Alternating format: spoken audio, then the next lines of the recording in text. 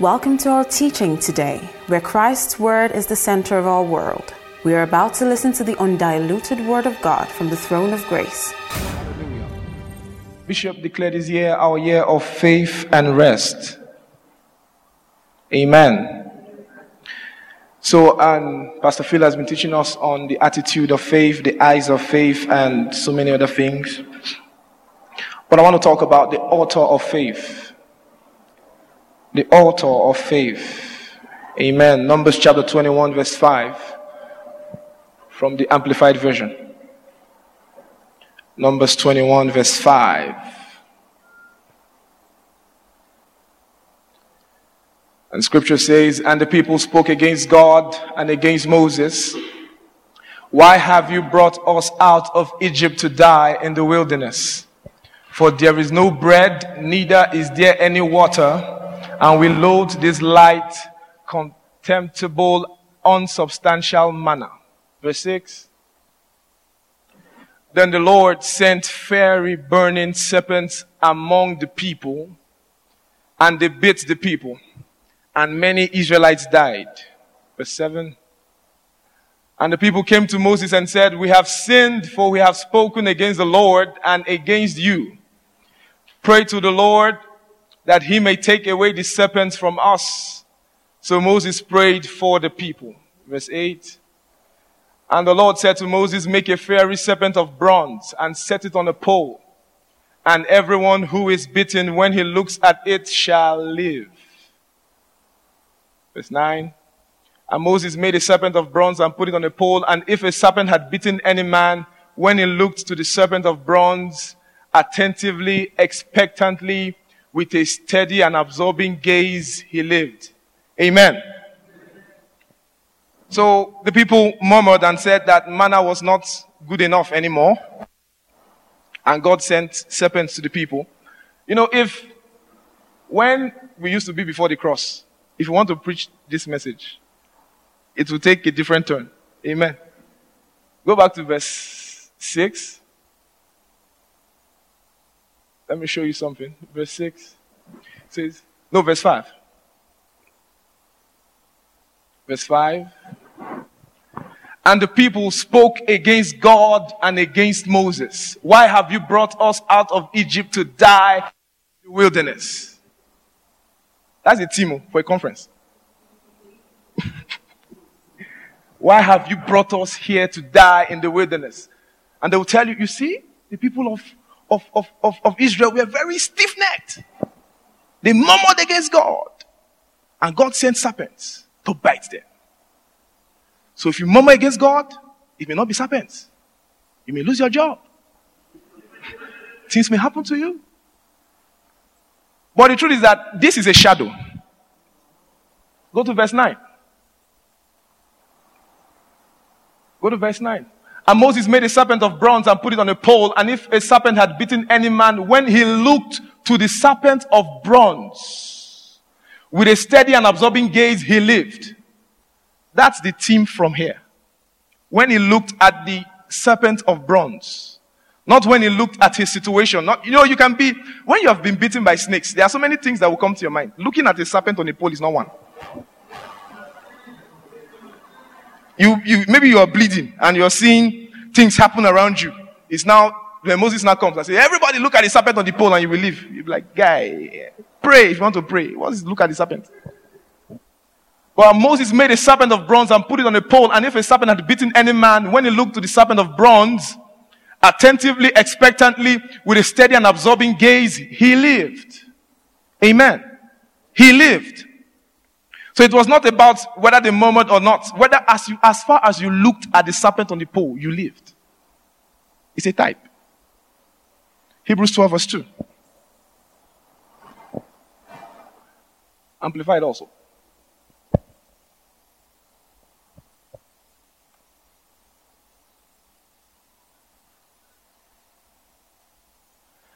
And it says, "Looking away from all that will distract to Jesus, who is the leader and the source of our faith, giving the first incentive for our belief, and is also its finisher, bringing it to maturity and perfection.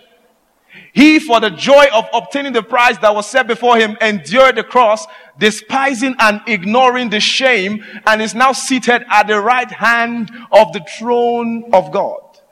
He didn't say at the right hand side. He said at the right hand. When you say somebody is your right hand man, it means the person is your man of power.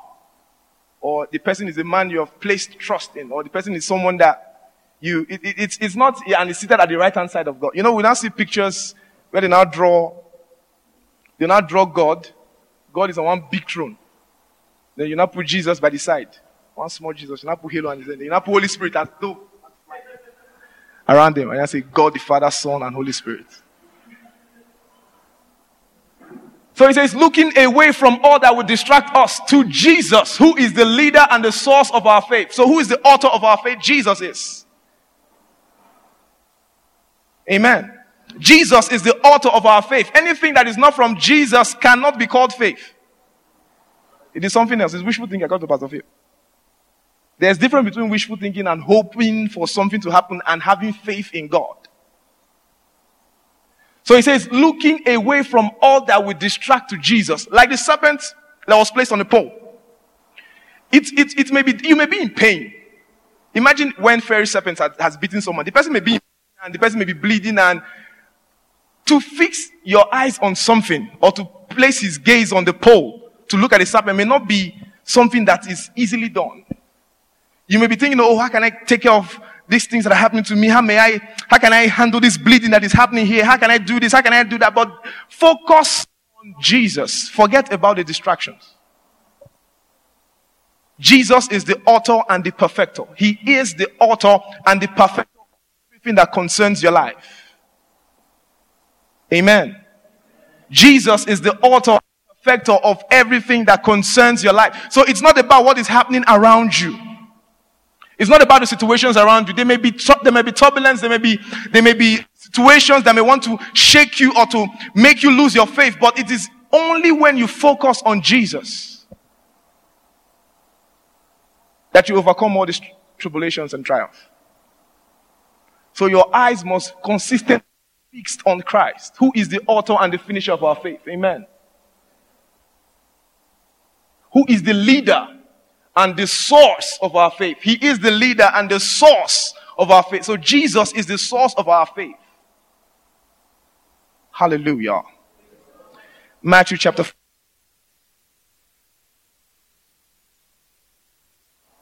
It's a very popular scripture. So then Jesus, that's Jesus there. Then Jesus, directed the disciples to get into the boat and go before him to the other side, while he sent away the crowds. Verse 23. And after he had dismissed the multitudes, he went up into the hills by himself to pray. When it was evening, he was still there alone. 24. But the boat was by this time out on the sea, many furlong. A furlong is 1/8 of a mile distant from the land, beaten and tossed by the waves, for the wind was against them. Verse 25. And in the fourth watch, between 3 to 6 a.m. of the night, Jesus came to them walking on the sea. Verse 26. And when the disciples saw him walking on the sea, they were terrified and said, "It is a ghost." And they screamed out with fright. Verse 27. But instantly he spoke to them, saying, "Take courage, I am. Stop being afraid." Verse 28. And Peter answered him. There's a message Pastor I did preach and they called Peter my guy. You remember that message? It was was it 2 years ago? Or last year? Then Peter answered him and said, "Lord, if it is you, command me to come to you on the water." Verse 29. And Jesus said, "Come." So Peter got out of the boat and walked on the water, and he came towards Jesus. Verse 30. But when he perceived and felt the strong wind, he was frightened, and as he began to sink, he cried out, "Lord, save me from death." Amen. So Peter said to Jesus, "Lord, if it is you, call me to be with you." And Jesus said, "Come." And Peter walked on water. Amen. But When he perceived and felt the strong wind, he was frightened. Question. Can you walk on water on a normal day? Even if there is no wind. Even if it's a swimming pool, can you walk on swimming pool? So was the wind anything? Does it have anything to do with walking on water? It was a distraction. And once his eyes left Jesus and went to the distractions, he began to sink. Amen. So once his eyes left Jesus, he began to sink. It's not about the situations around you. Walking on water is not normal. Whether there is wind or there is no wind, to walk on water is a miracle on its own. Amen. I'm going to show you something else. Verse 31. Instantly, Jesus reached out his hand and caught and held him, saying to him, "O you of little faith, why did you doubt?" This is where lawyers will come. No one will call lawyers. Men of the law. That I used to be. When I say, "Oh, you of little faith, why did you doubt?" God has said something to you, and you are doubting God. You will sink. But watch this. Verse 32. And when they got into the boat, the wind ceased. They got into the boat. 2 of them. How did they get back? They walked back. Even if they didn't walk back. Even if Jesus held his hand to walk on the water, he still walked back to the boat. Hallelujah. So it's not. And when they got into the boat, the distraction ceased. Amen. So once your eyes are fixed on Jesus and not on the distractions, you get the best out of life. Amen. Once your eyes are fixed on Jesus, not on the problem or the situation, you get the best out of anything. Hallelujah. Hallelujah. 2 Corinthians 7 says, "We walk by faith and not by sight." And who is the author of our faith? Jesus. That means we walk by seeing or looking to Jesus and not by what is around us. So we don't look at the wind around us. We don't look at the turbulence. We don't look at anything that may be going on. We don't look at this current situation, but we fix our eyes on Christ and Him alone. The author and the finisher of our faith. He that has begun a good work in you is able to bring it to completion. He is able to, which He has started. Amen. So Jesus is able to complete that which He has started in your life. Hallelujah. Hallelujah. So many times we get carried away by the situations. We get carried away by what people may term problems or issues. We just say, as normal people will say, man, this country is only God that can save us. There are no jobs in this country. There's no money. Buhari, what is Buhari doing? I don't understand it. What is he doing? We focus on the distractions. We focus on what is not of Christ. We focus on the problems. We try to solve it on our own. We try to find a reasonable idea or a reasonable solution for it. But look at what Peter did. Peter said, "Lord, save me." It's not about, he knew he was distracted. Fine. But he knew the source to make it water. So many times we get distracted and we just get distracted away. We just forget about God. Totally. You know what happens in school when you're 100 level? Your GP was 1.5 in your first semester exam. The first thing you stop is church. No, you don't stop hanging with your friends, though. You don't stop going to where you used to go. The first thing you stop, they have been wasting my time in that church. They're not letting me read. It's the church. Monday we have prayer meeting. Tuesday we have meetings. Wednesday we have fellowship. Thursday we have this. Friday we have that. I need to, meet your pastor. I want to stop church. Have you seen my GP? 1.5. I need to focus. You are leaving the source of faith to handle it on your own. You are leaving the source of all you will ever need and trying to handle it on your own. We try to find logical answers to many things. This generation is very hard to preach to. I'll tell you the truth. It's very hard. God will bless you in their mind. Okay, my uncle who is in US will send this money by Tuesday. So if that money comes, I will use Western Union to collect it. If it doesn't come, I'm not sure God has blessed me. Because we put things, when they say something, God is going to give you a job or God is going to provide for you, you have logical reasoning. There's a timetable in your head.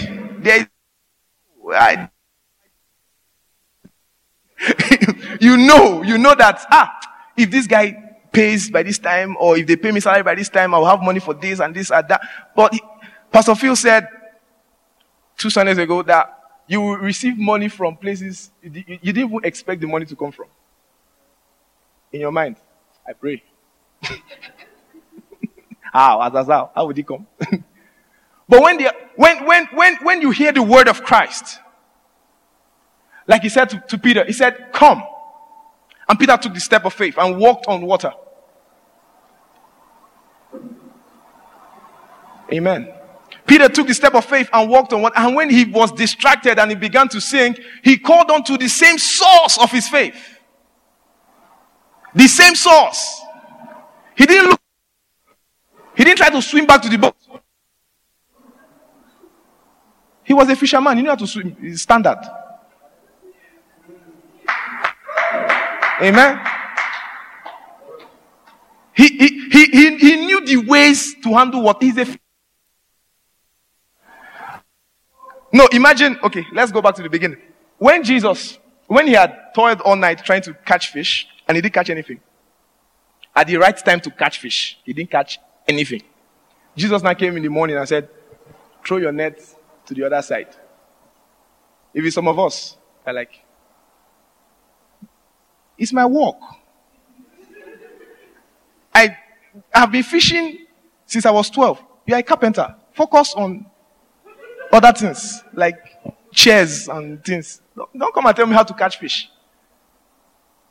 But Peter seems to be a very, he understood when instruction was different. He understood. So when they said, throw your net to the other side, he didn't say, guy, I know there's no fish in this water. I've tried. He still did it.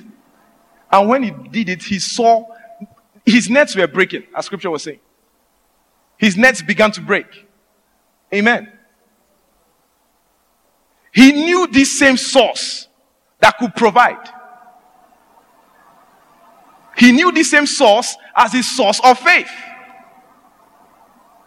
So when he began to sink, he called, Master, save me, Lord. Save me. He didn't try to work it out on his own. He didn't try to fix it by himself. He didn't try to swim back or try to hold on to a life raft or something. He knew that if Jesus doesn't do it, nobody else can do it. That's the attitude so many of us need to have. We have solutions in our. What about the solutions we have? God, I know my uncle will give me money this week. I just want to tell you that you should touch his heart to bring the money on time. Amen. That's your prayer. As if God doesn't have other ways of blessing you. As if God cannot make miracles happen anymore. As if God cannot change situations around. We look for logical answers to everything. We look for logical answers to everything. We look for logical answers to every situation. We look for logical answers. We are strategic. We are as in everything now is, you must strategize, you must plan, you must know the amount of money you are taking away from your salary for this, for that. Things are ordered, you can't just live life anyhow. You have to plan. And you have many motivational speakers around. That's it, they are pastors. And they try to tell you, no, you need to plan, you need to do this and do that. I'm not saying it's bad. But God is your source. As Pastor Phil will say, God is your reward. God is your salary. God is the one who rewards you. If you can tie everything that is in your hands to your salary, something is wrong. Something. It may not be, but something is wrong somewhere. If everything you have is salary that provided it, the salary is a reward now. But God makes miracles happen even at the unexpected time. Even at the times where people may not even expect it. Even at the times where people may not even believe it could happen anymore. But God made miracles happen. Amen. So God can still make miracles happen for you. So it's not about the distractions you are facing. I call them distractions. We call them problems or issues. It's a distraction. It's a distraction. It is not about you not having food or you not having clothes to wear. It's a distraction from your focus on Christ. Whatever the devil brings is not an end in itself. It's a means to an end. It's to distract you from your focus on Christ. That's what it is. That is what it is. That is all it all is. It is to distract you from your focus on Christ. Christ is the focus. Christ is our... Behold, express. We are transformed into the same image. Into the same one. The image of God. Christ. We behold Christ and we be like Him. And we continually be like Him. We look at Him and we see what He has done for us. We see the finished work He has done. We see the works of the cross. We see the work His blood. And we know that, things cannot just happen to me as usual anymore. Things cannot just happen to me like it happens to every other person. Things cannot happen to it. My own is different. My own issue is, for the fact that I believe in Christ, my case is different. A man walked on water. If I was on that boat, it is Peter would have healed. Yeah, you are son of God now, you can walk on water. Standard. But you, normal man, like somebody said come and you went like that. What if you are sank? He said come and you without you, there was no waiver in you. Jesus said come, he just went. Night, 3 a.m.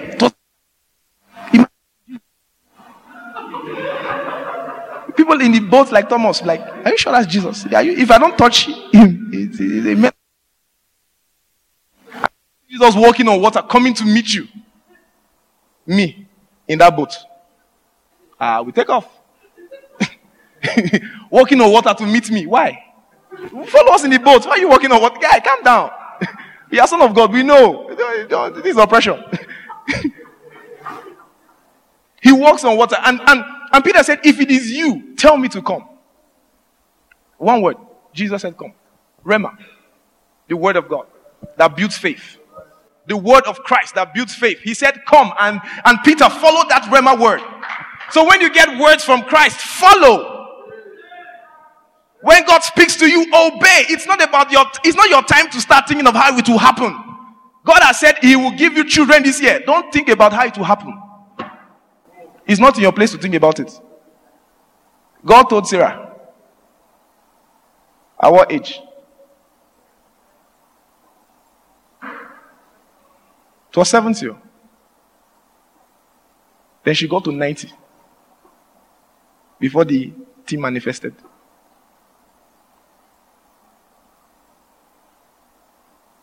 Hallelujah. So when God gives you a word,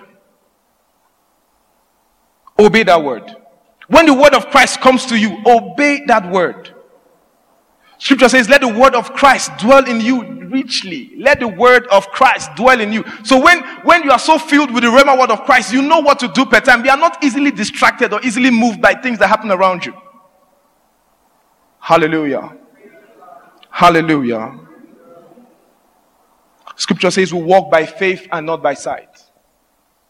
We walk by faith and not by sense. We walk by the spirit and not by the physical. We walk by what we see in our position and not our experience. Our experience is wind, turbulence. Our position is walking on water. Hallelujah. Our experience is the wind. Our experience is the bites that we are feeling. Our experience is the pain we are feeling. But position is look at the serpent on the look, and you'll be. Never use your experience to challenge your position. Never use what you are seeing to challenge what Jesus has done. He has finished. The work is finished. There's nothing to do again. He cannot die again. The work was complete. Amen.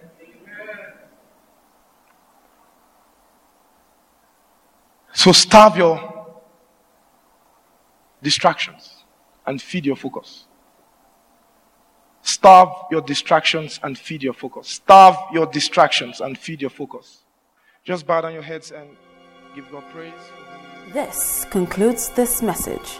Thank you for listening, and for more information about the Standpoint Church, visit our social media platform on www.facebook.com/standpointabj, twitter.com/standpointabj, instagram.com/standpointabj, and on soundcloud.com/standpointabj.